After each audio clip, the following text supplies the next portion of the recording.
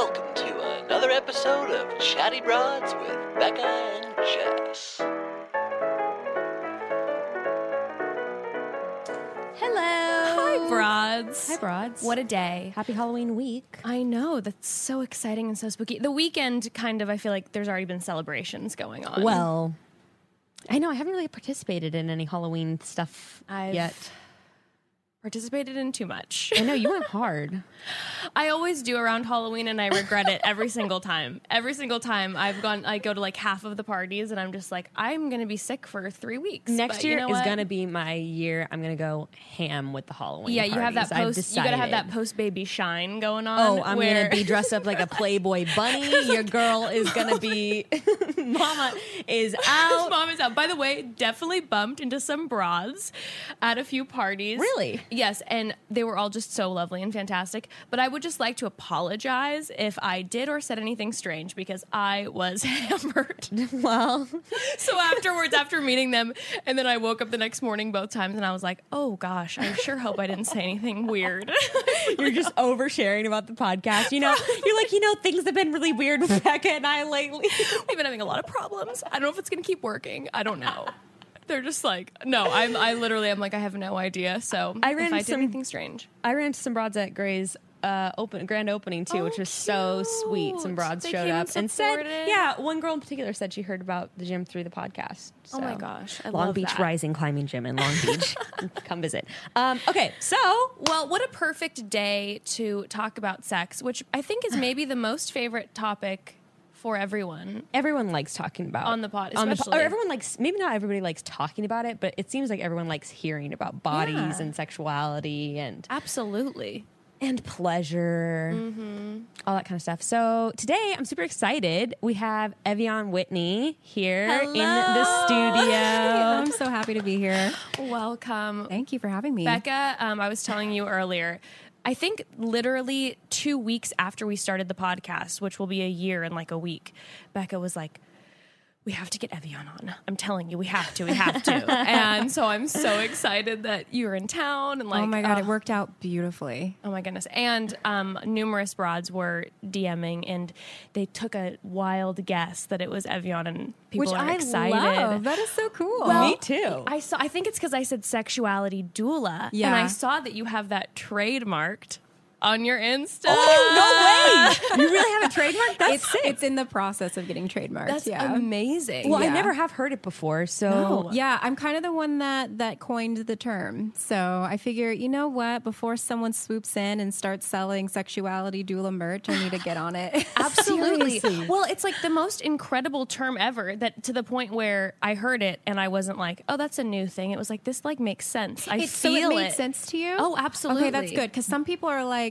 I don't know what that is. But also, we both had children, so that might be, and are like familiar with the concept of sure. doulas. Yes. So that Yeah. might be why it holds a little more weight, because Yeah. that's a term that's, I think, not mainstream popular quite yet. A lot of people have just heard it floating Right. around. Very true. Very true.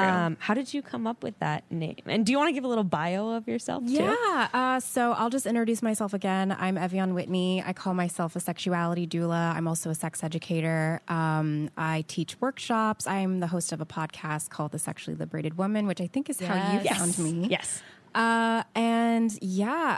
Sexuality doula. Actually, I was hanging out with a lot of doulas, like actual like birthing doulas at the time.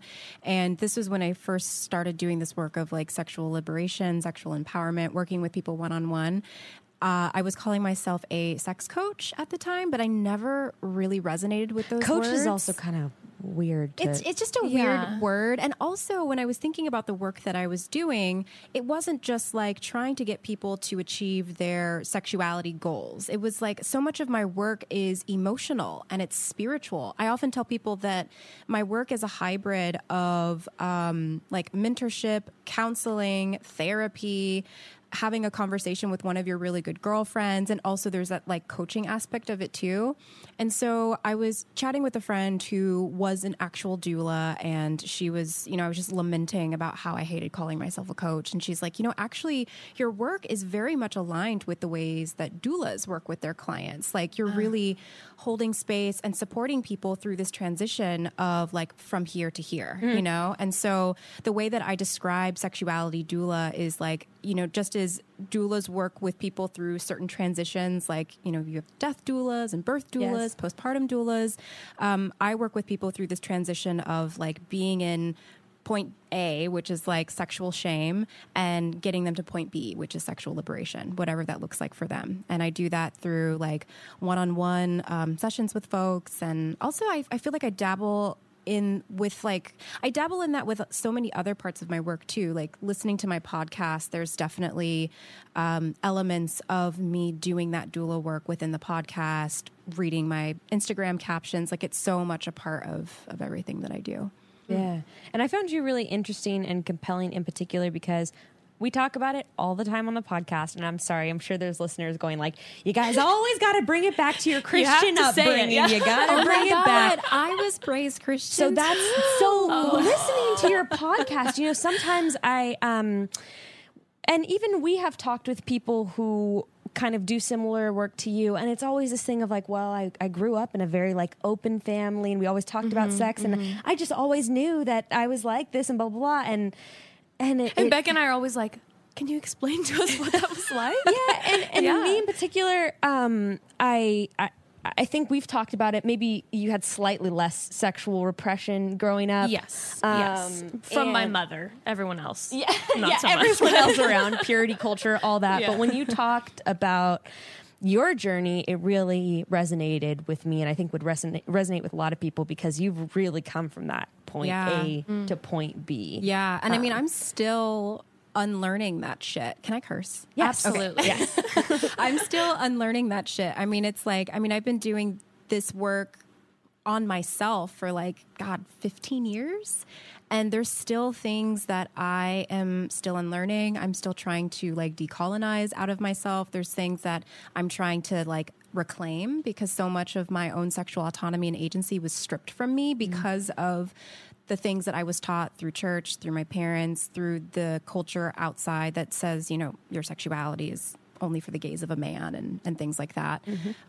So I think a lot of people will see me on the internet or hear my podcast and think that like, I have made it, I'm at point B. And that could be true for some, but like, I like to say that I'm a lot further along in my journey than most, but like my liberation journey is ongoing, you know? And that might be forever. Yeah, right? forever and ever. If anyone is listening and they're like, okay, sexual liberation, you get from point A to point B. It's like, no, sexual liberation is the journey. It's not the destination. Oh, and that's where the fun is. Yeah, right? that's where the fun is. Like I'm learning so much about myself, Yeah. I love that. How did you start on that journey? To begin with? Well, how did you know you wanted to move from where you're at? I'm one of those people that really loves to just like dive deep into like my own shit. And I was realizing as I was getting older, like I was in my early 20s, that so many of my friends were having these, what they would call them like expansive and beautiful sexual experiences with their partners. And that just was not the case for me. Like I was in a relationship with a guy who I'm still in a relationship with now. We were so compatible with each other. We loved each other. We had so much attraction for each other. But the sex for us was just like, it was lacking. And there, in some cases, like sex just wasn't happening at all because I had so much shame and also so much trauma that I had experienced in my life that I really hadn't taken the time to sit down and work through. And I just got to a point where I was like, you know what? I'm tired of this. Like, I'm so tired of not being able to feel what it feels like to be sexually free and sexually expressive. And like, what does it even mean for me to be sexually liberated? And so I started asking myself those questions and then began to just sort of live out those answers. And it was really messy, and I really wanted to document it. So I created the blog that I have now. Previously it was called Sex Love Liberation. And I started Sex Love Liberation because I really wanted to just like chronicle this journey that I was going on to unlearn all that shit and find my way into grown-ass adulthood when it comes to a grown-ass sexuality. And shortly after I started writing all these essays where I was parsing out my own feelings and my own shames, people were asking me like, hey, so how can I hire you? Like, I really want to like work with you. Do you do workshops? Are you going to write a book? And I was thinking that these people were crazy because, I mean, I was just starting my journey and I was like, why do people care about what I have to say? I'm not an expert. And people continue to ask. And I was working with a mentor at the time, and she was like, you are such a healer. You have such a gift for this. You're so intuitive. She was also like a psychic. So I think she could foretell like what was going to be happening, like, you know, in the future with me doing this work.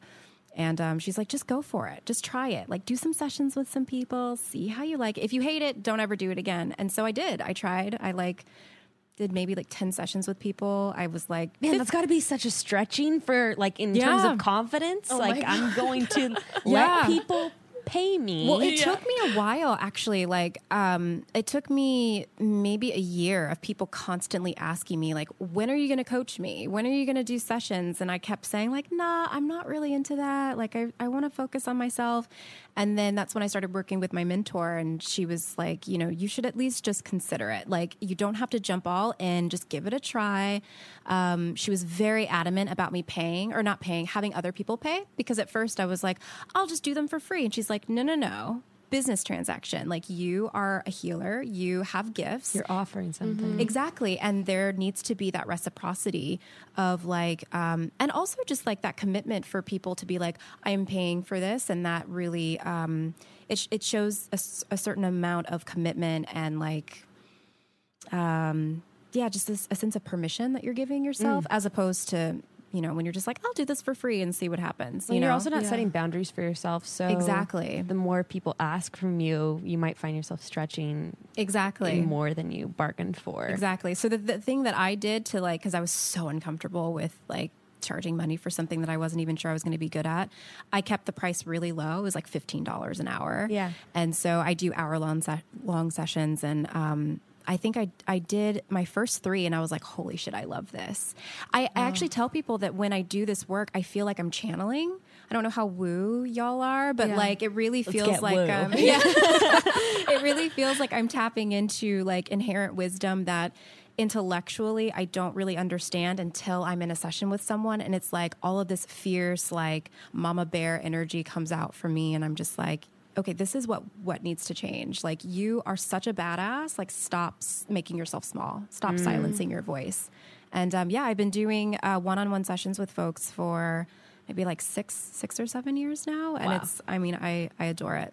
That's awesome. That is amazing. Well, I want to hear about like how it started for you when you're talking about being raised in a conservative home and kind of like what that dynamic was like. Yeah. But before we hop into that, I know. Let's talk about the cats for a second. Let's talk about the cats. No, I actually wanted to ask you about your cats and how they're doing. Oh, they just got spayed last week, and so they've got little cones on their head, which is really dramatic. They're getting like food all over the place with their cones stuck in. Anyway, precious babies. That's not what I'm going to talk about right now. I'm going to talk about Pretty Litter, because that's the litter we're using for the cats right now. And it's Kitty Litter 2.0. It's shipped right to our door in a small, lightweight bag that lasts us the entire month. Yes, no more of those panicked pet store runs to grab more litter. The incredibly large open bags of litter that just like sit in your closet are just disgusting. They take up so much space. Yes.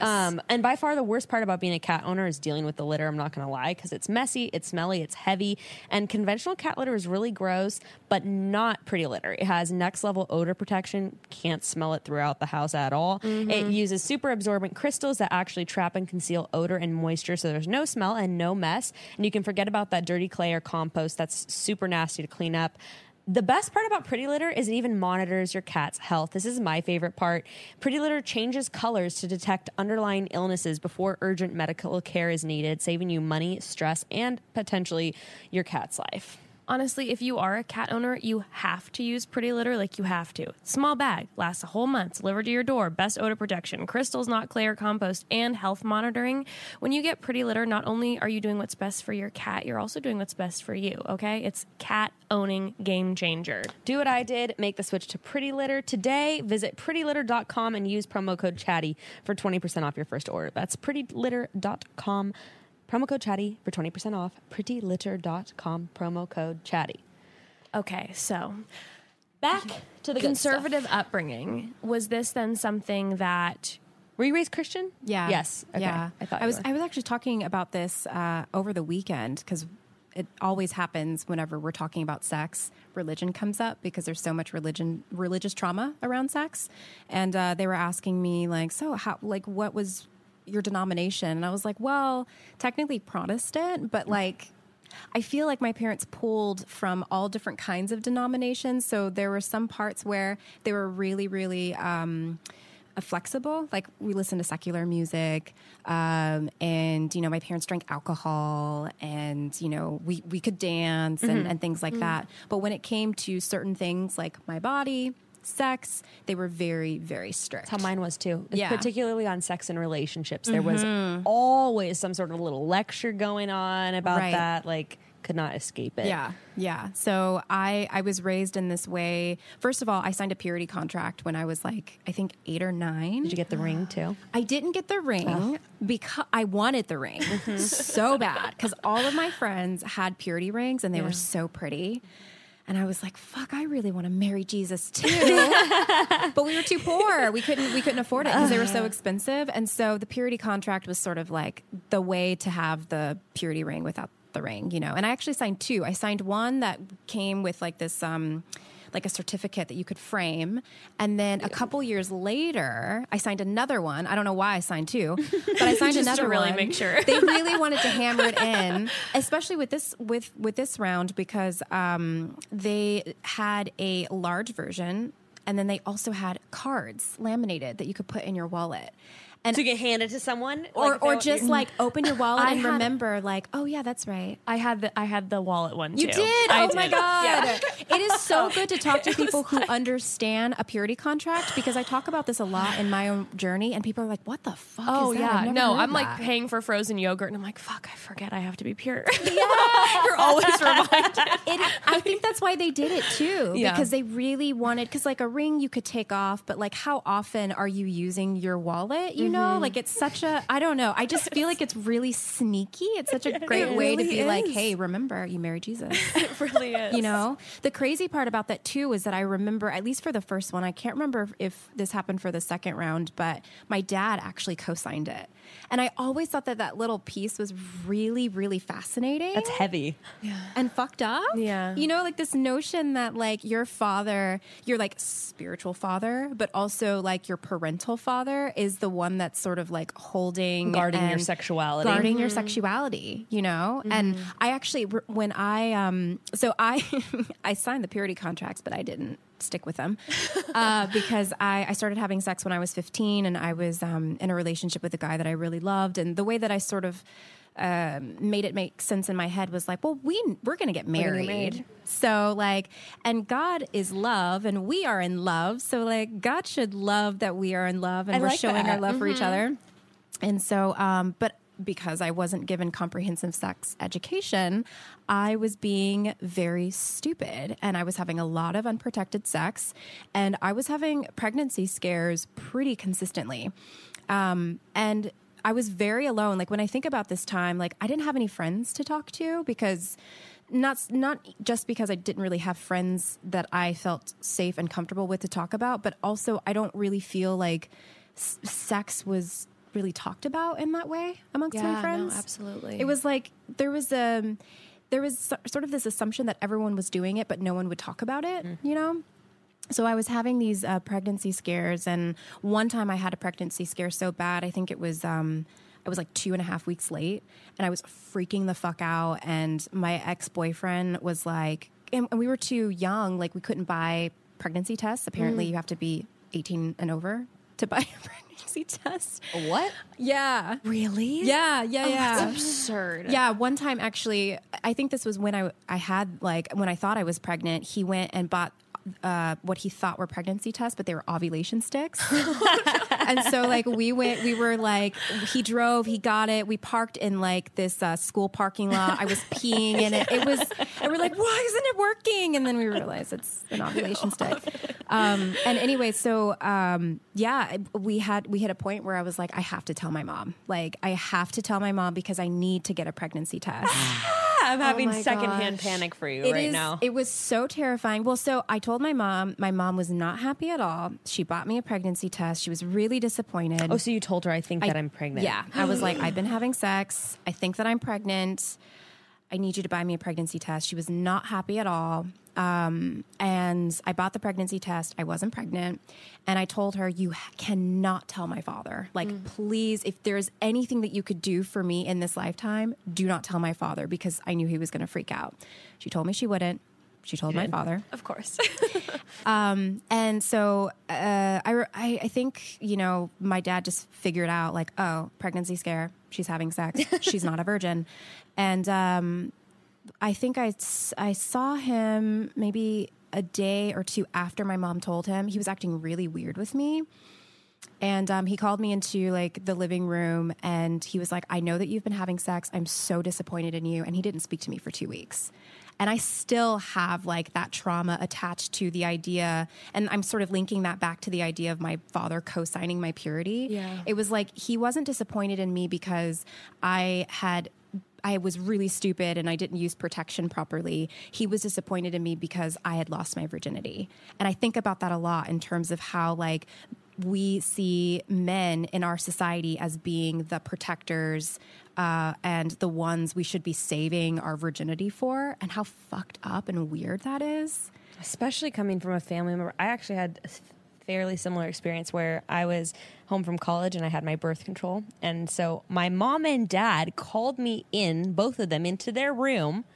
And I was sitting on their bed and they go, are you sexually active? We found your birth control. Wow. And I wasn't going to lie. So I just said, yes. And my dad just shook his head and closed his eyes. And my mom was like, Becca, how can you value yourself so little? And my dad got up and walked out of the room and drove somewhere for a few hours because he was so pissed. And and it was a very similar thing where he could not talk to me, could not look at me. Isn't that strange? As That's if so some, weird. not only that I somehow don't value myself, but then my value was somehow lost in his eyes. Yes. That's And that's so a story that crazy. is really common. I mean, maybe not from women and femmes who have lost their virginity and their parents find out, but this feeling of being ostracized within themselves for losing their virginity. I really wish that we could figure out a different way of saying that. It's just so much in my vernacular. Yeah. Oh, you no, know? for sure, of course. And you're losing something. Right. It stumbled out of your hand and you can't regain it. it was a fucking accident. Yeah. Right. I mean, loss the of thing that virginity, really, really liberated me was I can't remember when I read this or where I read it, but it was just when I started to really unpack all of these traumas and wounds around my own sexuality and stuff like that. I read about how virginity is a concept, a social construct that was created to basically keep women docile and subservient and to keep them sort of on a okay, because I mean I don't know about you, but I never really saw the boys around me signing purity contracts. Oh, no, we always talk about what would happen was in at the church camp, the women would get pulled away. Oh, yeah. Women would get pulled away and you'd be stay pure for your husband.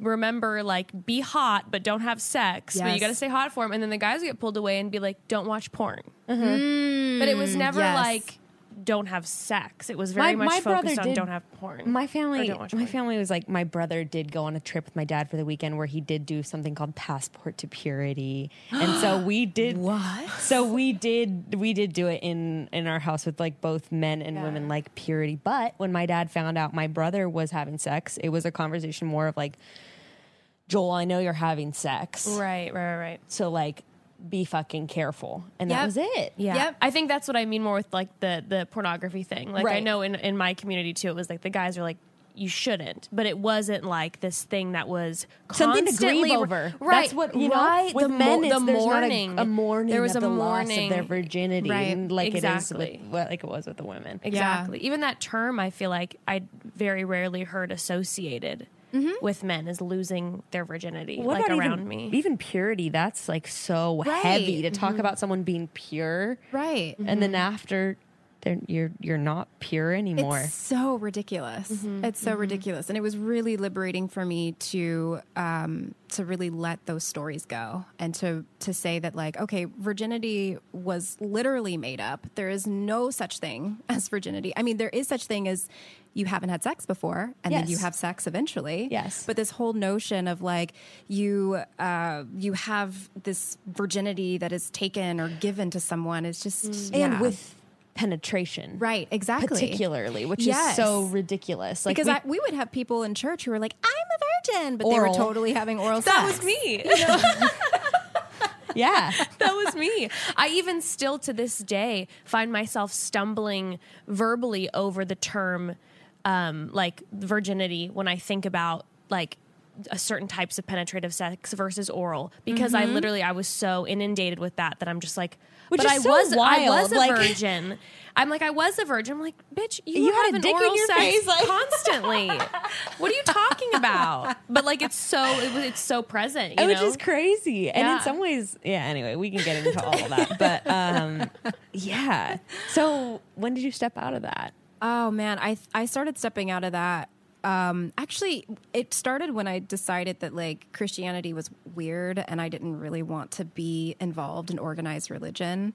And that started happening right around like 17, 18. But I was in my like early mid 20s when I started doing this work of like deconstructing, dismantling all of the things that were keeping me from not being sexually free and really taking a really, really honest and good look at like the hard parts, the things that I had experienced in my lifetime regarding sex and sexuality, the traumas, the triggers that were around that, and calling them for what it was. Like, I should say trigger warning for non-consensual sex and rape. As I said before, I was in a relationship with someone from the time that I was 15 to 18. And we were in love. We thought we were going to get married. And once more, because I didn't have comprehensive sex education, no one was talking to me about consent. Like no one was talking to me about what it looked like to be in a consensual, healthy sexual relationship with someone, because the narrative was just don't have sex, you know? So I was having sex and I was in a relationship with someone where at the time I was like, oh, this is normal. This is like what everyone does. But getting out of it and actually talking to someone else about what I was experiencing, he was like, that is rape. Like what you were going through, like basically my entire relationship with this guy was not, the sex that we had was not consensual, because I didn't know that I had a voice. Like I didn't know that I was allowed to say no, because even within the Christian religion, they're taught so much, or you're taught so much about how you need to like please your man, and sort of what you were saying about be hot but don't have sex. Mm-hmm. Like it was really built into my head that sex was the way that you kept your man, and sex was a way that you showed your love for him, and men have needs and all of these things, which is, as I'm saying this, it's so wild to me to think that I was 15, 16 years old playing like I was grown and I had no idea what I was doing.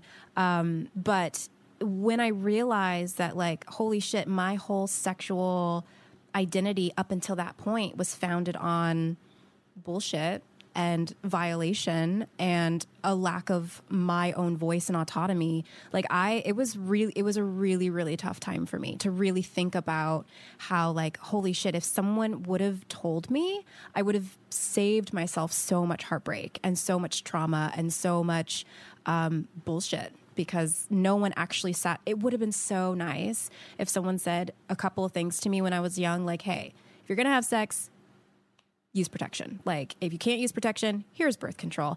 And here's what it looks like to be in a healthy sexual relationship. If someone is coercing you to have sex, if someone is guilting you to have sex, like, that's not love. that's not healthy. And man, it would have been such a different experience if someone had that. And unfortunately, even people growing up in quote secular households, a lot of times have no idea what it means. Right. And I didn't even realize until a couple years ago that, like you said, the guilting of like you're hooking up with a guy and he's like, I'm going to get blue balls and like all that I was stuff. about to say blue balls. I was like, yeah. And I definitely have had plenty of sexual experiences where it's like, man, I don't really want to do this right now, but I mean, I'm going to. And also, you don't want to be the bitch. Right. And you don't want to be the, like, maybe you like the guy. Don't lead him on. And maybe you want him to like you. So you're like, well. Or the whole notion of like, don't be a tease. You're such a tease. Yeah. Like, you've been flirting with me all day and now you don't want to suck my dick. And it's like, well, actually. Or even we talked about doing that. Right. And now you don't want to. And right. What's up with that?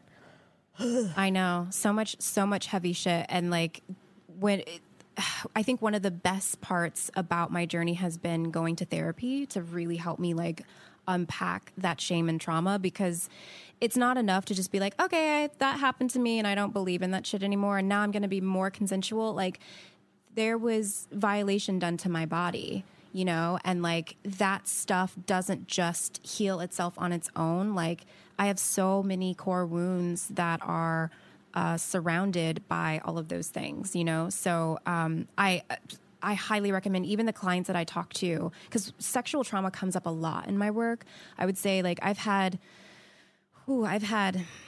hundreds of clients at this point, and almost every single one of them has had some form of sexual violation happen to them. Whether or not they maybe recognize it. Exactly. Yeah. Sometimes we'll be in sessions and I'm listening to them talk about their experiences, and I never name something because like it's up to them to sort of self-identify and to claim their own story. But in my head, I'm like, yeah, that's trauma. Like, yeah, that was violation. And so I am equipped to be able to like walk people through the identification of that and beginning to like do some self-acceptance and self-forgiveness around that. But that's kind of where it ends. And I'm always telling my clients, go to therapy. This work is so great in conjunction with going to therapy, because it's really important to get that sorted out. And you also we talked about this last week when we were talking to Noor Jahan about like the non-linearness of trauma and how you never know when that shit's going to come up. Right. And it may come up for me. A lot of stuff came up when I was pregnant. And like a lot of random other trauma comes up now that you think you're over. Yeah. Trauma 10 years later. Trauma's so weird. No. And like, that's the thing too. It's like when you're talking about therapy, I feel like that is so important, because I do feel like we have people on here who talk about healing, but it's so good always to have that coupled with therapy. Yeah. I'm a huge proponent of therapy. I've been in therapy since I was 15. So it's like I don't really see that as a weakness. I actually see that as an addition to help me heal and help the things that I'm already doing, you know? So I highly recommend it. It's a booster for whatever other self-work you're doing at the moment. Right. Because if at any, there can be any moment where I get triggered. I mean, I was triggered recently when I had sex with my partner a few months ago, and I was like, holy shit, I thought I was done with this stuff, you know? And to be able to be like, great, I have a therapy session in a couple of days. We're going to sit down. We're going to unpack it. Like, it's just really nice, because for me, I was suffering in silence for so long, you know? So to be able to have that kind of support, especially with the work that I do, I give so much to people. It's really important that I have someone else who can like hold space for me, you know? How does your family feel about what you do? Are there conversations surrounding what you do with your family? You know, more so these days, because I feel like my work is being elevated in ways that it hasn't been elevated before, which is awesome. In the beginning, when I started doing my work, my parents were not happy about it. They were just like, actually, I think my dad said, you're leading people into sin, because I had written an article talking about like how it's okay for women and femmes to watch porn, and like being very open about like, just like they say men are visual creatures, so am I. Like that being fed in. Now, that is so funny you say that, because that was such a thing. Like, men are very visual. Yes. Okay. Yes. Women not so much, but men. Yes. like, men need the visual stimulation, and women, you're just supposed to like manufacture these things. I just can imagine everything. I don't need anything Doesn't matter at all. who the fuck you're having sex with. Okay, you're not as visual. I don't like watching movies. I just like reading books too. You know, although I do know women who are more like that. Of You know, course, they're like, sure. I prefer reading erotica or like this other kind of stimulation rather than different for everyone. But course. Yeah, he saw that article and he was like, "You're leading people into sin," and I'm just not happy about it. And I'm just like, whatever. I don't give a fuck. I actually don't really talk to my father all that much. So, but my mom, she's always been kind of like, I don't know about this. But lately, over the last couple of years, I think she has been really benefiting from the work that I do because we've been talking about it more. I actually had her on my podcast a couple years ago, and the shit that came up in that conversation. Did you listen to that episode? I think I started it recently, actually, and I don't think I got through it, but I think I was going back recently. Yeah, so I really, really wanted to have a conversation with my mom because I was really curious about how she was brought up sexually and the lessons that she was taught and the myths that she believed in and things like that. And I had a kind of a direction of where I wanted that conversation to go, and it went a completely different one. And yeah, she told me some things about her relationship with my dad, and Are they still together? They're not together. Okay. No, they're divorced. So I'll just like spoiler alert if anyone hasn't watched or listened to the episode. But I was told that my mom had been a virgin when she met my father, and actually, when I told them that I had had sex, that was one of the first things that my dad said. He was like, "Your mother was a virgin, and you weren't able to." And I just felt like such shit. Spoiler alert, my mom wasn't a virgin. And so I didn't know. Did he know that? Oh yeah, absolutely. Okay. They had, my mom and my dad had sex together. My mom, yeah. Oh my God. Yeah. So like, I didn't know that. We're having this conversation. I'm just like, yeah, so you were a virgin when you got, when And she was like, no. She was like, no, actually I wasn't. And I was like, excuse me? and my sister was sitting down too because we were on the coast. We did like this mom and daughter weekend, and it was so cute and so great. And my sister was sitting across from us, and she was nodding her head because she knew. My mom had told her. Were you pissed? I was livid. Yeah. I was so mad. And actually, part of that episode is me processing that information, and then also realizing like, holy shit, all of this has been founded on a lie. Because that was the whole reason why y'all gave me so much shit about it. Because, like, your mom was a virgin when she got married.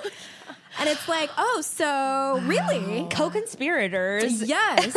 And what was really beautiful about that episode, though, was how healing it was. Like, my mom apologized profusely within that episode. And so much of the reason why she kept that lie up, she even told me that when she found out that I was having sex and she ultimately told my dad, she's like, I really think that Evian needs to know. She needs to know that I wasn't a virgin, and my dad wouldn't let her. So it's like realizing how And deep. he threw that. Oh my God. Yeah. Like they had that conversation. He's like, no, I'm using this to shame her. Yep. Yep. Which is like one of the reasons why I don't talk to my father. But to answer your question about like how my family takes it, my sister's so cool. My mom, I think because of that conversation that we had on my podcast, it brought so much healing for me and for her that I feel like we're able to... I feel like we're a lot closer, and she's able to. I think she really respects my work in a way that I don't think she would have if we hadn't had that conversation. Yeah. It's amazing. You want to take a quick break before we do Sure. more questions? Sure. You're like saying stuff, we and I'm have a like, pause. oh my Lord, my mom kind of did the same thing. And I'm just like, oh shit. Call her out. No, I'm just kidding. Let's call her right now. I'm putting her on speaker. No, we've had now good conversations since, but I'm just like, oh Lord. Okay, well, I'm just thrilled to be talking to you about this next sponsor for this specific episode because we're chatting about sex and we want to talk with you guys about our most favorite arousal lubricant out there, O-Shot by Omax. O-Shot was developed by the awesome female-run team at Omax Health. This arousal oil instantly heightens sensation and arousal with an all-natural blend of 8 botanicals and full-spectrum CBD, and it's naturally delicious and fully edible. And the formula is 100% pure with absolutely no chemicals. Most arousal lubricants typically have just one ingredient that will provide a sensory feeling, like hot or cold, to stimulate arousal. Most are synthetic, have that unpleasant taste or scent, and contain chemicals and additives. O-Shot CBD arousal oils, 8 natural botanicals, provide sensory tingling and promote multiple physiological effects to increase stimulation, circulation, arousal, and lubrication. The full spectrum CBD can help increase relaxation, circulation, and euphoric sensations. And a nice rhyming. Yeah, you get it, girl. And a base of organic liquefied coconut oil also helps improve lubrication. And it's easy to apply, no mess, airless pump. Also, TSA compliant size, meaning you can be a satisfied broad abroad. I love that. It's also, I mean, like we've talked about, we're both kind of sensitive to lubes. Yeah. And this one does it for me. I mean, doesn't irritate me, but does it for me. Yeah, it does and both. Also, you know how things are like edible? Lubes are, quote, edible. It actually tastes fine and pretty good. Typically like the edible things, like I try it and I'm like, well, that's disgusting. Disgusting. And it's really nice. No, this is a nice little topper on the cake. I don't like that. Okay. Anyway, whether you're single or looking to spice up your relationship with more satisfying sex, everyone can benefit from a more enjoyable orgasmic experience. Omax O-Shot comes to the rescue and provides heightened sexual sensations, gives you the instant and long-lasting satisfaction you've been looking for, and it's 100% safe and natural. Go to omaxhealth.com today and enter code Chatty to take advantage of this incredible savings. OMAXhealth.com and enter code Chatty to get 20% off O-Shot and all Omax products site-wide. You know what I like to have sometimes before a good orgasm is a good drink. Oh, I wasn't expecting that. Yeah, I like it. I like my, my wine. Like nothing can kill the drink mood though more than if I take a sip of that beer or White Claw and it's warm or worse. Total it's mood room killer. temperature, Well, luckily, I never have to worry about that dreaded room temp again, thanks to Brewmate. Brewmate's stylish insulated drinkware is designed to keep your favorite beverages ice cold all day long. Whether your tastes are in beer, wine, or spirits, Brewmate makes sure every sip is perfect temperature. And when I say all day long, I mean all day long. You take Brewmate's Hopsilator for beer or Winesilator with your beverage inside to the beach all day long, and if you take a sip when the sun is setting, it'll still be cold. It will still be cold. I love my Winesilator and uncorked wine glasses. I use them all the time on picnics, at the park. It adds a fun little spark to your park day when you have a cold glass of rosé, for sure. We also always bring our Brewmate Winesilator and Hopsilators on vacations and little getaways. They're the best by the pool. And on top of all of that, they are designed so beautifully. They have all different styles and colors, something for everyone, whether you have that cutesy look you want or more chic or sophisticated. They have it all. Great gift, by the way. Got one for my dad and one for my dad-in-law. They love it. Don't settle for warm alcohol. Chill out with your favorite drinks all day long with Brewmate. Visit brewmate.com and add code Chatty to get 15% off your first order. That's 15% off your first order when you go to brumate.com and add code Chatty. Okay. Anyway, so what I was going to ask you was, when you started dipping into this sexual liberation journey, I want to talk a little bit about representation, because you are a Black woman. You have a shirt that says "Very Black." I on do it. indeed. It's really cute. And I wondered if you had a hard time finding women on Instagram or people on the internet, sexually liberated women. Yeah. Totally. Who weren't white? Totally. No, actually, when I started doing this work, Instagram really wasn't a thing. This was back in 2011. So, and what was a thing though was Tumblr.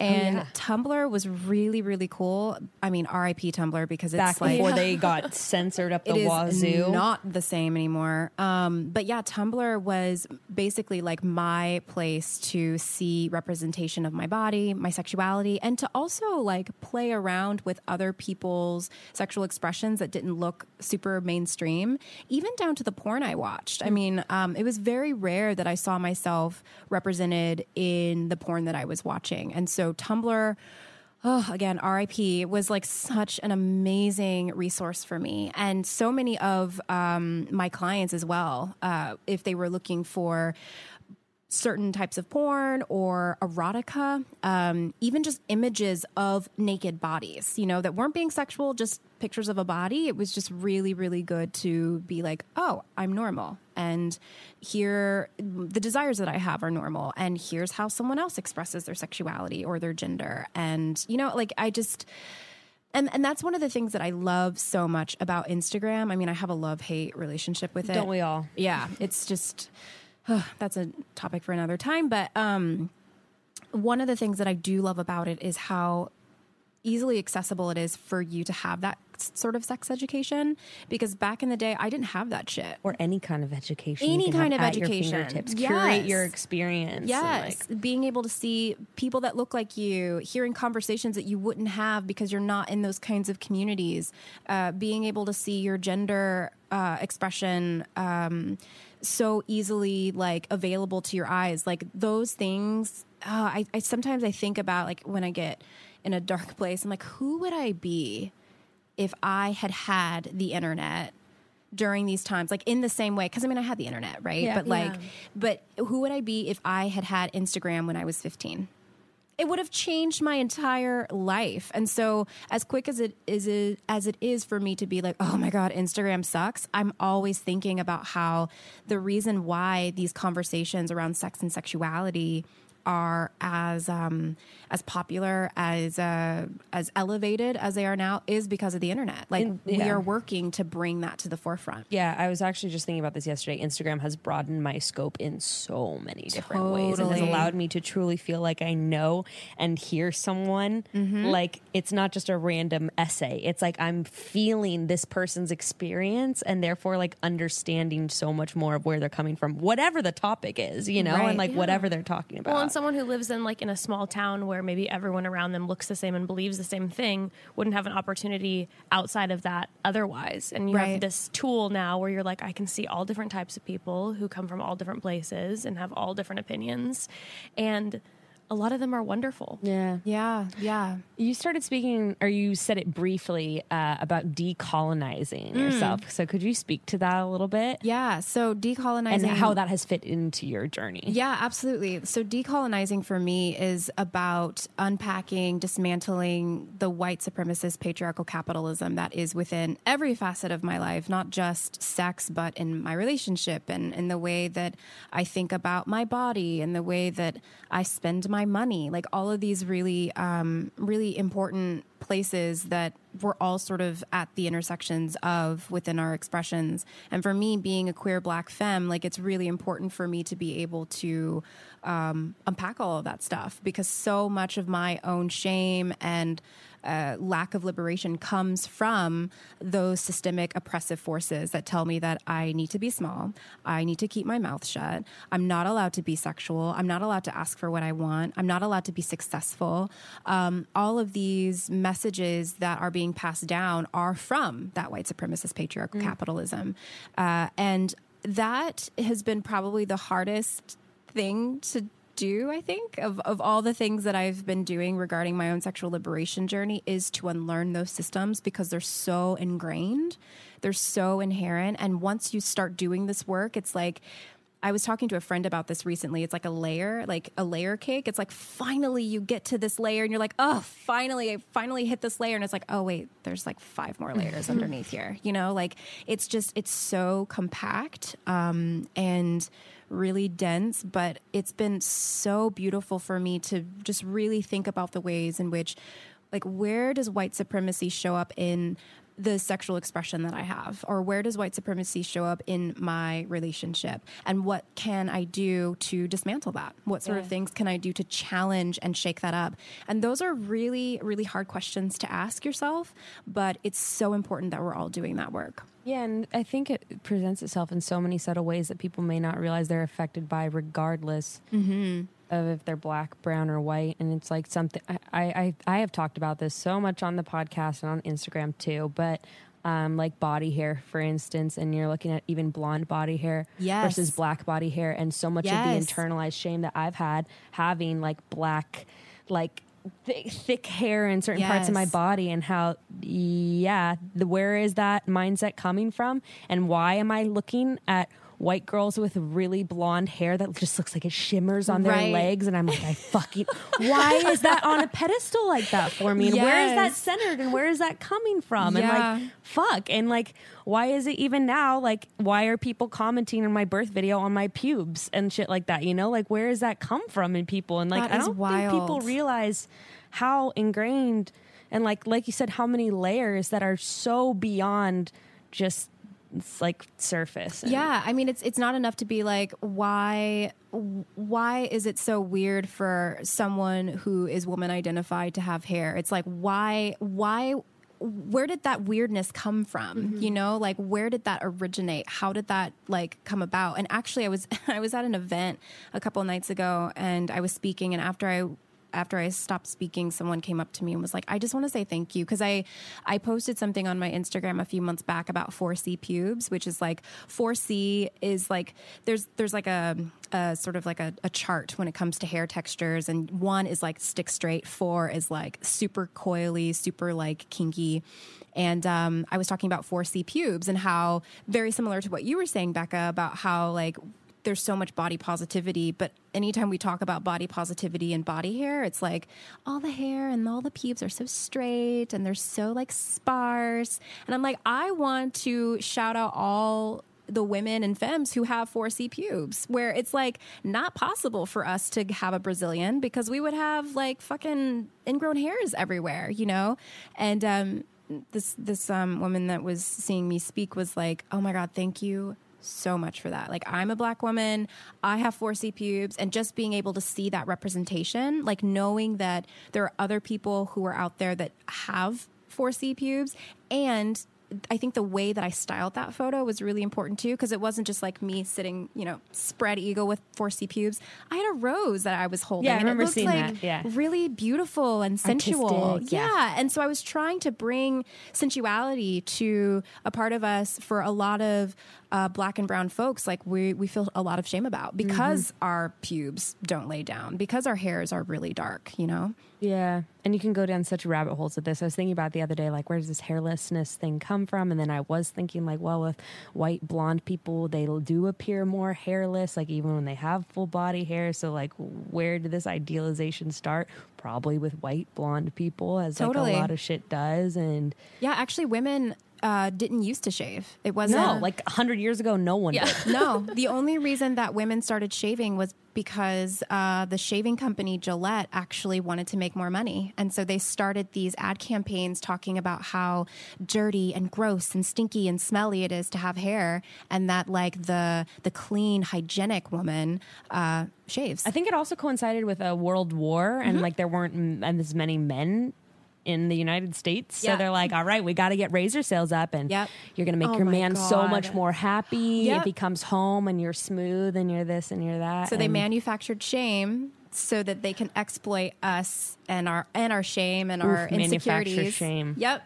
So that we would buy products. God. Isn't that crazy? That's makes me feel so sick. I had no idea about that. Many people don't. I think people think, especially the women that I've talked to, they're like, we've been shaving forever. And it's like, actually, no. Like, shaving is a recent like your invention. grandma wasn't. No. Like, Not at all. Like waxing, Brazilian. Yeah, no, exactly. You're like, when you're going to like come at me on Instagram and like slam me about my legs, like your great grandma had hairy legs. So like back down. Okay. Seriously, it's so bizarre. Like when you think about those things, and I think that's kind of what decolonization looks like, is like really tracing these what would seem to be like trends or like things that have been happening for eons. Like you trace them back and you realize, oh no, this was just capitalism. Like this has nothing to do with hygiene. It has nothing to do with like self-love. And like, mind you, I always have to say this disclaimer every time I talk about body hair and shaving. There's nothing wrong with people who shave. Like I'm someone who doesn't shave. I don't shave my armpits. I don't shave my legs. I don't shave my happy trail. I feel fine doing that. For folks who don't feel fine doing that, that's okay too. Well, and yeah, for some people it may be a step in the process of like you're saying decolonize, and for other people it may not. And so like if your journey looks different, that's I always say, though, it's important to really ask those important questions as to why. Why are you doing this? Because for me, when I thought about shaving and I took a step back and was like, okay, so why do I shave? I realized because I felt like I had to. Like I felt like that's what a feminine person does. They shave. And to not shave means that I'm masculine. And it's like, why? Who the fuck cares? You know? So for me, it was like, okay, I'm shaving and it's not coming from a place of empowerment. It's coming from a place of should. And I get to choose how I want to live my life. I don't want to shave. And for some people, it might be like, I'm shaving because it makes me feel like a bad bitch to have, you know, hairless legs, which I hear you. Sometimes I miss that sensation too. And that's okay too. I just think it's important that we all examine these things that we are imposing on ourselves about, like, this is what femininity is. This is what sexuality is. This is what sexiness is. Like, you know, we don't have to play with those rules. Yep. And I think, like, being informed is one of the most important things. People always ask me, are you not going to let your daughter shave? I'm like, what the fuck? No. Why? What am I going to... I'm going to make that decision for her and be like, this is the root of it, so you're not allowed to do that. It's all about bodily autonomy. You know, we get to choose how we express ourselves and lives within our bodies. And if I don't want to shave, then I don't have to. Yeah. You know? Are you ready to get into those questions? Do you mind? So when we announced we were having a sexuality doula, we got blowed up. Oh my God, I'm excited. And yes. Oh, I was just going to say, do you mind if I ask one question we got a lot when we did our last sex Q&A? Please. Yes, because yes. So many people, I hear this question all the time. I can't orgasm. Tips. Well, we have many of those were sent. Yes, exactly. And I feel like that's such a multi-layered question, and so many people are like, it's that A to B thing of like, I can't come, so how do I get to the point where I can? So my follow-up question is, they can't come when they're having sexual relations. I can't believe I said that. They can't come when they're having sexual experiences with other people, or both. Both. Never have, and I can't with someone else. So my tips for that would be to explore your body. Like, get a vibrator, get some lube, and like set a time and a date on your calendar where you are just going to explore your body. And there's no pressure for you to have an orgasm. It's just for you to get a sense of like what sort of sensations feel good to your body, what sort of sensations don't feel good to your body. I really think that probably one of the reasons why some people can't have an orgasm is because they're too much in their heads and not in their body. And they're probably in their heads thinking like, why can't I have an orgasm? Am I going to have an orgasm? Am I going to come? Did I just come? Like, being able to take that energy, drop it down into your body and do things that remind you like, I have a body. This is what it feels like to rub my fingers on my arms. This is what it feels like to like, I don't know, take one time actually, I gave an assignment to a client of mine, which was like, this like total sensual experience where they were to get things that had different textures, different smells, ice cubes, warm water, feathers, stuff like that. And they were just to explore like what it felt like to put some moss on their arm. Okay, what does it feel like to hold a stone? What does it feel like to spray rose water on your face? Just to really like activate your senses. And obviously activating your senses doesn't necessarily contribute to an orgasm, but I think it does help you get into your body. And so I always recommend that people like just take some time to like get into your body and explore. Get some coconut oil if you're not sensitive to it. Explore your body, explore your vulva, get some lube, some sex toys, and just have fun. And don't put any pressure on yourself to have an orgasm. Just say like, I'm here to playfully explore. Whatever happens, happens. And remember also that orgasm is just one part of a sexual experience. Like, sex is a journey. The orgasm isn't the destination. It's just part of that journey. And so I like to tell people to just sort of take orgasm off of a pedestal and just be like, what does it feel like for me to just give pleasure to my body? Perhaps that is the orgasm. You know? It's so interesting you say that, because there were so many questions that involve, like you said, the orgasm. We got inundated with them the second time. But when you're talking about not making an orgasm, like putting it on that pedestal, it's like the amount of women that were messaging who clearly were feeling this insane amount of pressure to orgasm for their partner was like, oh my God, like there's so many people who are struggling, like just not feeling free to enjoy the experience and feeling the pressure of having to do that for their partner. Right. Well, yeah. Can we talk for a second about the sweet or sexy thing of a guy being like, I'm not going to stop till I make you come? Stop doing that. Like, I don't think that's hot. I think No. that's like puts pressure on someone Yeah. and can be really like intimidating. Oh yeah, I can tell you anytime I've been with a partner who's like, I'm not going to stop until I make you come. I fake an orgasm just so we can get it the fuck over with. I'm sorry, I don't want to be here for. It's not going to happen now. Right, yeah, seriously, you just scared it. So for days. So literally. Yeah, I think it's really important to smash this idea that like your sexuality needs to be in service of performing for someone else's pleasure. And like the moment that I realized that all of my sexual experiences had to do with me considering someone else's pleasure, like I need to make sure that I'm vocalizing in a particular way that's going to get him off, and I need to make sure that like I'm considering his pleasure. And I mean, obviously I'm not telling you to be a jerk in the bedroom. Right. But I think that women, naturally, we've been like enculturated to prioritize other people's pleasure before our own. Yeah, of and course. our sexuality in particular is seen as a performance, so yeah, I stop faking your orgasms, have a conversation with your partner about like what you actually like, what you actually want. Before you can even talk to your partner about that, you have to figure that out yourself. Like you have to sit down and ask yourself, how do I like to be touched? How do I want to feel when I have sex? Like what sort of emotions and experiences do I want to have within the sexual context with this person that I'm having these sexual experiences with? Those really important questions need to be answered before you can start talking to people about how you want to have sex.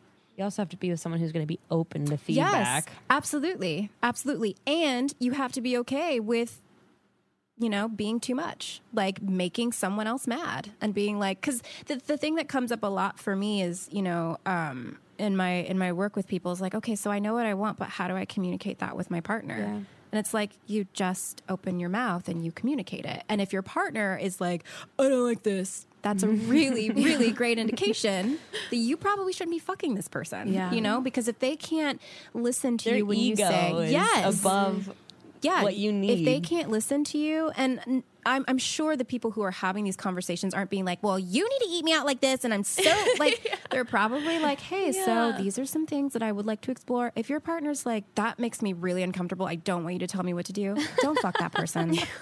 Don't fuck that person. Divorce them now. You heard it from us. No. I mean, I will say everyone can learn. So as easy as it is for us to be like, break up with him, it's like, I think just as we're all in this like fucked up soup of sexuality, sex negativity, you know what I mean? And so it's important. It's hard because it really depends on the person and the situation. But like, I'm always a proponent of being like, listen, my partner who, could be male, whatever, may not have had the same kinds of sex talks to make him feel like he can have a conversation with me about this. Like, this is kind of new and weird for him too. So like, I think it's important for us to think about how, like, yeah, we're all in this fucked up soup of sex negativity, and to have a lot of compassion and give a lot of grace to our partners too, because that like feeling of like, oh, I don't want to talk about it, that may just be like they need to also unpack their own sexual shame as well. And maybe no one has ever told them that their like sexual performance or their inherent knowledge of what a woman needs is not tied to like their masculinity or their worth as a partner. Mm-hmm.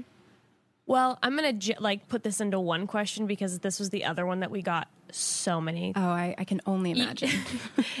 Low libido, low libido, low libido. And it was coming in all different forms from our listeners, but the general consensus was, I want to change this. I'm not like, I have this low libido and like, why? It's like, I have a low libido, but I want to enjoy sex or like sexual activities. How can I help this? You have so many good episodes about this I on your do. podcast, which is actually how I found your podcast. So on the great. Sexually Liberated Woman, you talk a lot. Yes. About your specific journey with I would- this. So I I would encourage listeners to yeah. dive into those I would episodes. absolutely tell you to listen to those episodes. I wish I can remember what the names were at the top of my head, but I can't. I think there's one called High Hopes, Low Desire that's really good, that goes into like my own personal theories of why we have low libido, barring any like medical conditions or anything like that. That I think it would be, it's such an excellent resource for people. But It's really hard for me to talk about like the low libido thing, because for me, as someone who does this work, I have so many follow-up questions, like, because I want to know, okay, so what's going on in your relationship? You know, like what's going on in your daily life? Are you really stressed out?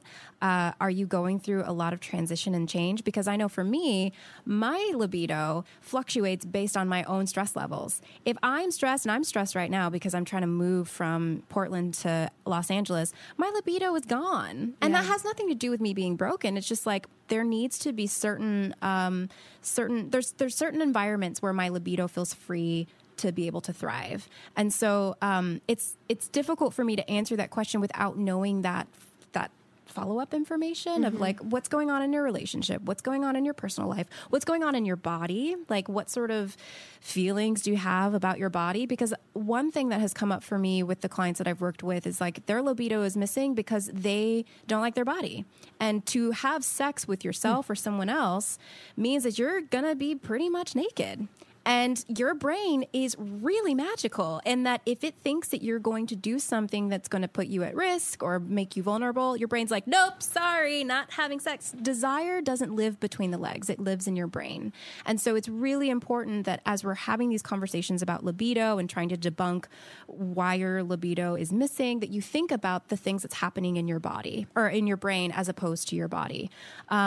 I will say for me personally, as someone who has struggled with the fluctuating libido, the thing that has consistently helped me, and I don't know if this is going to be helpful for everyone because it's not legal in not all the states, is weed. Weed has been like smoking a little pot has been the one thing that even when there are boxes all over my apartment and I'm stressing out because I'm like, how the fuck am I going to move all of my shit and my precious plants down to Los Angeles? I smoke weed and it's like, okay, I'm in my body again, and sex feels more accessible. And so I've actually recommended that to clients of mine too, who are like, yeah, so I know that it's not my body. I love my body. My life is really stressful, but mostly what I want to do is just have sex. Like, I just want to get it on. And I'm like, maybe you should try to smoke some pot. But that's not helpful advice for people who, you know, don't have it legalized in their states. Yeah, or maybe who have certain jobs where they can't smoke weed and all that different access. But I am with you on that one. And it really helps me too, because in a way, when you're smoking weed, you sometimes shut out everything else that's going around you. And I've never had such like in-body experiences. Absolutely. I did an episode on my podcast about sex and weed. And it was so fascinating to understand like why it is that weed can really take you out of your head and into your body. And so I kind of see weed as plant medicine, and not as, I don't use cannabis like recreationally, like, you know, I was hanging out with friends and they're like passing a joint around. For me, I smoke weed just for the context of having sex. And and it's been a game changer for my sex life. Yeah. Well, when you were talking about like it just different contexts and everything, there was one specific girl. She said we can say her name. It's Stacy, and she's talking about how she's on this bipolar medication. However, she's like, I can't tell. It's keeping me stable and helping me operate. However, I don't know if it's my medication or having a baby, a full-time job that I just have zero interest in sex, even though my husband is amazing. I don't want to lose the romance. And sounds like all of the above. I literally read it and I was like, oh, Stacy, like, girl, it's all of that. Like, you got a lot on your plate. Yeah. Sounds like all of the above. I mean, if I were in Stacy's shoes, I would start by like attacking each and every one of those things, like starting with the medication. Talk to your doctor and see if you can find either a different medicine combination or different meds altogether that are going to help bring that libido back, because doctors want to be able to do that for you. Yes. If you talk to your doctor and you say, hey, sex is really important to me, these medications that I'm on are fucking with my libido, can you help me? They will find something for you. So I would start there. I would also start looking at like ways that you can take some of the stress out of your life. I mean, life is so stressful on like even a good day. Can you drop the job, the baby? Is there anything you can cut out? Yeah. Or is there anything you just cut out of your life? It'll make his life or like, you know, making some time, just like you time. Like, is it possible for you to have 30 minutes every single day where you're just by yourself? You know? So we actually had a sex educator on to talk about mom sex, and she had a great tip that I'll just re-say.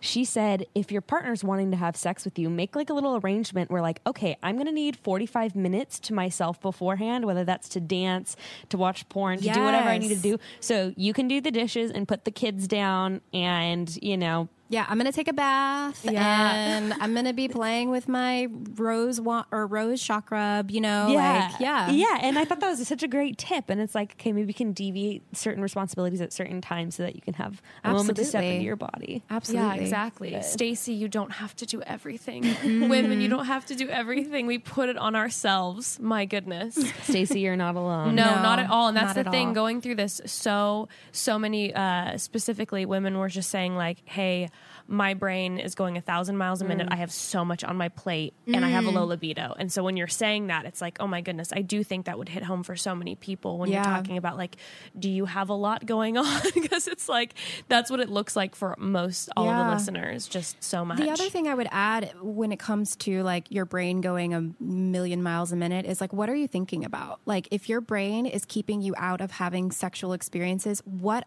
is your brain thinking about? Is it thinking about the way that your body looks? Is it thinking about the most mundane things happening? You know, like I need to buy sugar tomorrow at the grocery store. Like really examine where does your mind go? And that's going to tell you a lot about like what sort of things you need to do to begin to bring a little bit more mindfulness. I know it's like mindfulness, like I'm already thinking enough and I have to bring mindfulness into it. But there is something to being able to say like, oh, I'm thinking about sugar. Let me take a breath and come back into like my body. Like one of the easiest ways, especially if you're in the act of sex with yourself or someone else and your mind starts to like go all the way up here, is taking a breath and breathing from your genitals. Like breathing from your pussy, breathing from your dick, whatever sort of genital combination you have, like being able to drop down into your body and thinking about putting your breath into a particular body part. It doesn't have to be genitals. But if you are in a sexy act, genitals are a really great place. And that way, like, it's like, oh, that's right, I have a body. Because like sometimes when you're thinking so much, it feels like all you are is a head on a stick. Oh my God.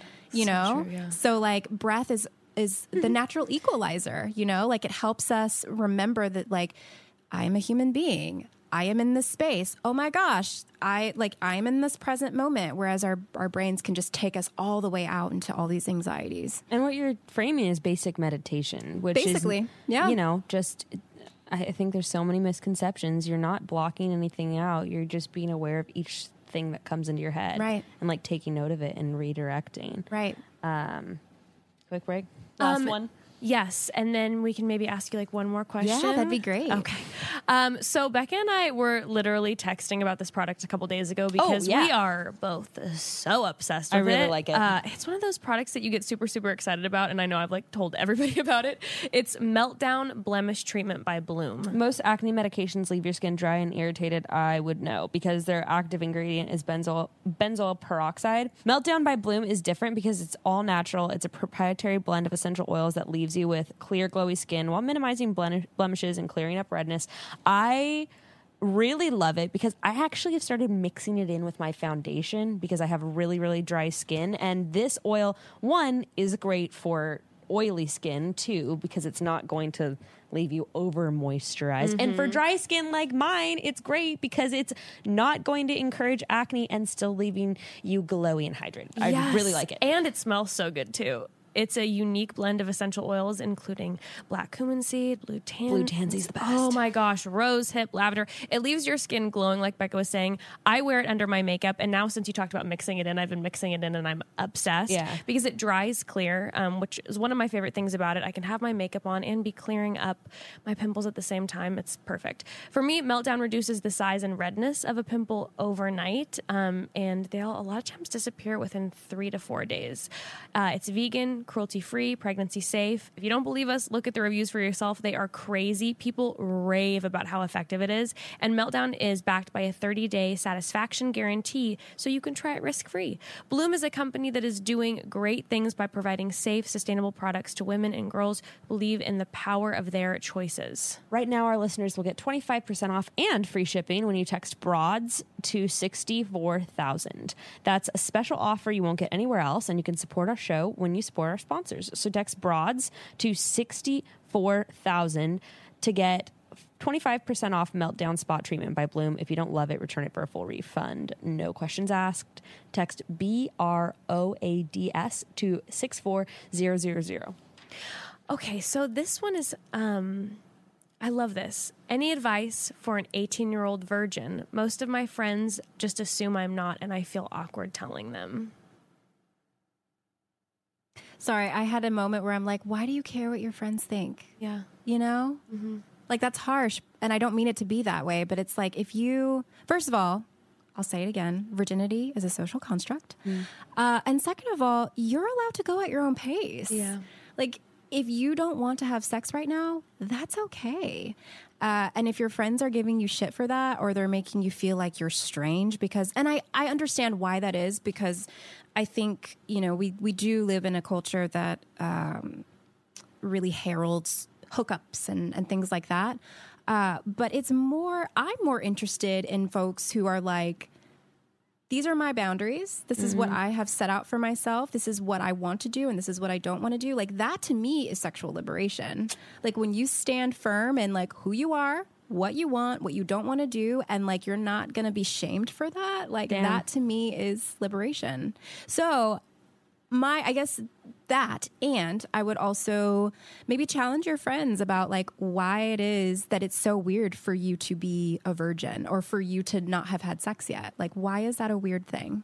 Like, we all are going at our own paces. Some people are a little further along, but I don't even want to contribute to the idea that if you have sex, you're further along. It's like, we all just make different choices, and it's okay to be where you're at. I really like that. Yeah. I in the past felt, you know how some people worry about their body count and they want it to be low, which is such a disgusting term, but I was around my sexually liberated friends, quotes.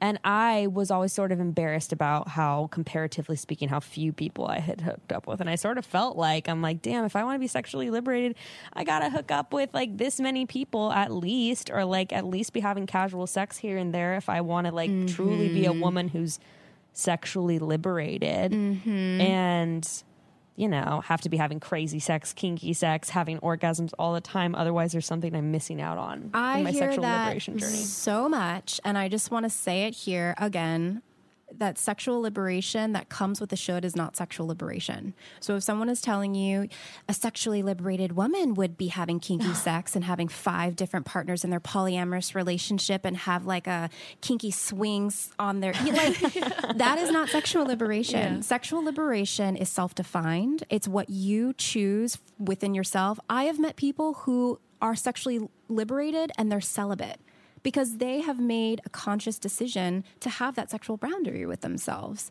So like, if anyone is ever like, oh, sexually liberated means that you need to be this and this and this, and that you should be doing this and that you should have this amount of partners, it's all bullshit. It's all bullshit. Sexual liberation is how you define it. And I think someone who is 18 and hasn't had sex yet, out of a conscious decision to protect themselves or to just be really clear about what they want sexually, that's sexual liberation to me. Yeah. I love that. Fuck your I friends. love that. Sorry. Like, it makes me so mad when people like have that shame attached. It's like, it's so like, it's not stuff that's coming up within them. It's like people are attacking you based on like how you want to live your life. It's like, girl, live your life, you know? Fuck all those people. Tell them to shut up. Get some sex positive friends. No, you know? I love that, because I feel like sometimes when we do these sex episodes, I sometimes like get in the back of my head afterwards, because I think about like people I know, or even growing up, where like there was an active choice to not be having sex, and yet it wasn't like in an oppressive way. It was literally like, this is my decision and I'm choosing not to at this moment, or I'm not ready. And sometimes I'm like, okay, like I don't want, when we're talking like about sex, sometimes in certain ways, it's like what you're saying, you can make that choice and be Yeah. liberated. We have a specific friend who's in her 30s and has not had sex, and she's on a healing journey right now with herself. And sometimes some friends try to push her to do things, and I respect her so much because she goes, no, I'm not ready. Yeah. And she's experiencing her own body by herself and is like, I'm not ready to be with someone yet. And she is like so liberated right now. It's so beautiful to see that. Right. And she's not having sex with anyone. Yeah.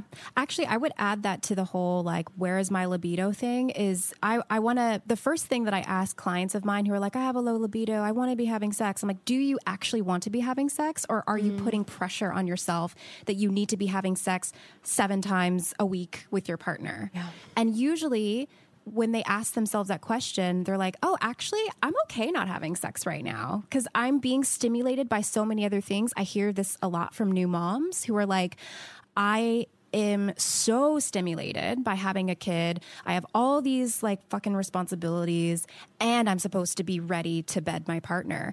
And like being able to ask yourself, like, do you even want to have sex right now? It's like, no, I'm good. That's okay. You know, I think we just really need to examine where it's coming from that tells us that our libidos should be high and that we should be having a crazy amounts of sex. Like, sometimes I don't have sex for weeks, and I'm cool with that. It's so true about how like your self-care and an act of love towards yourself might even be like, let's just say you're single or whatever, not having sex with other people, might even be like, I'm going to stop putting pressure on myself to try to masturbate to experience Yes. pleasure, because I get caught up in that pressure sometimes where I'm like, this isn't happening, and then you keep forcing it more and more, and then maybe you're trying to like masturbate or have sex every day, and maybe like even setting a boundary for yourself and be like, look, for the next like 8 weeks or however long, like I'm not going to push anything with myself. I tell my clients all the time, let's take sex off the table, or let's take orgasm off the table and just let it just like chill. Because you've been putting so much pressure on yourself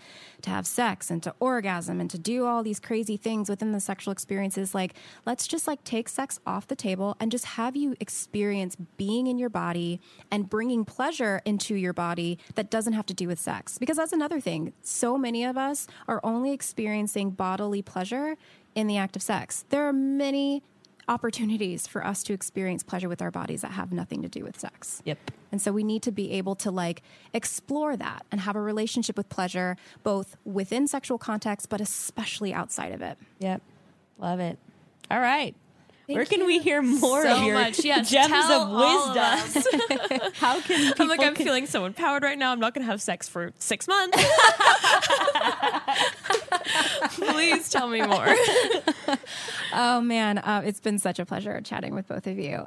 You can find me on Instagram at evian.whitney. I hang out there most of the time. There's really no other social media places that I'm at. EVYAN. Dot, right? yeah. YAN. Dot Whitney. You can also listen to my podcast, A Sexually Liberated Woman. That's on Spotify, Stitcher, Apple Podcasts, and SoundCloud.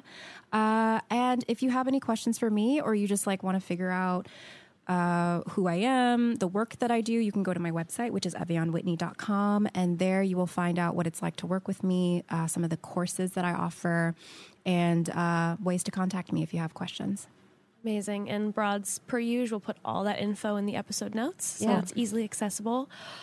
Thank you so much. Thank you It was for a having great me. conversation. Yes, it was so good. All right. Chat soon, broads. Chat soon, Broads. Bye.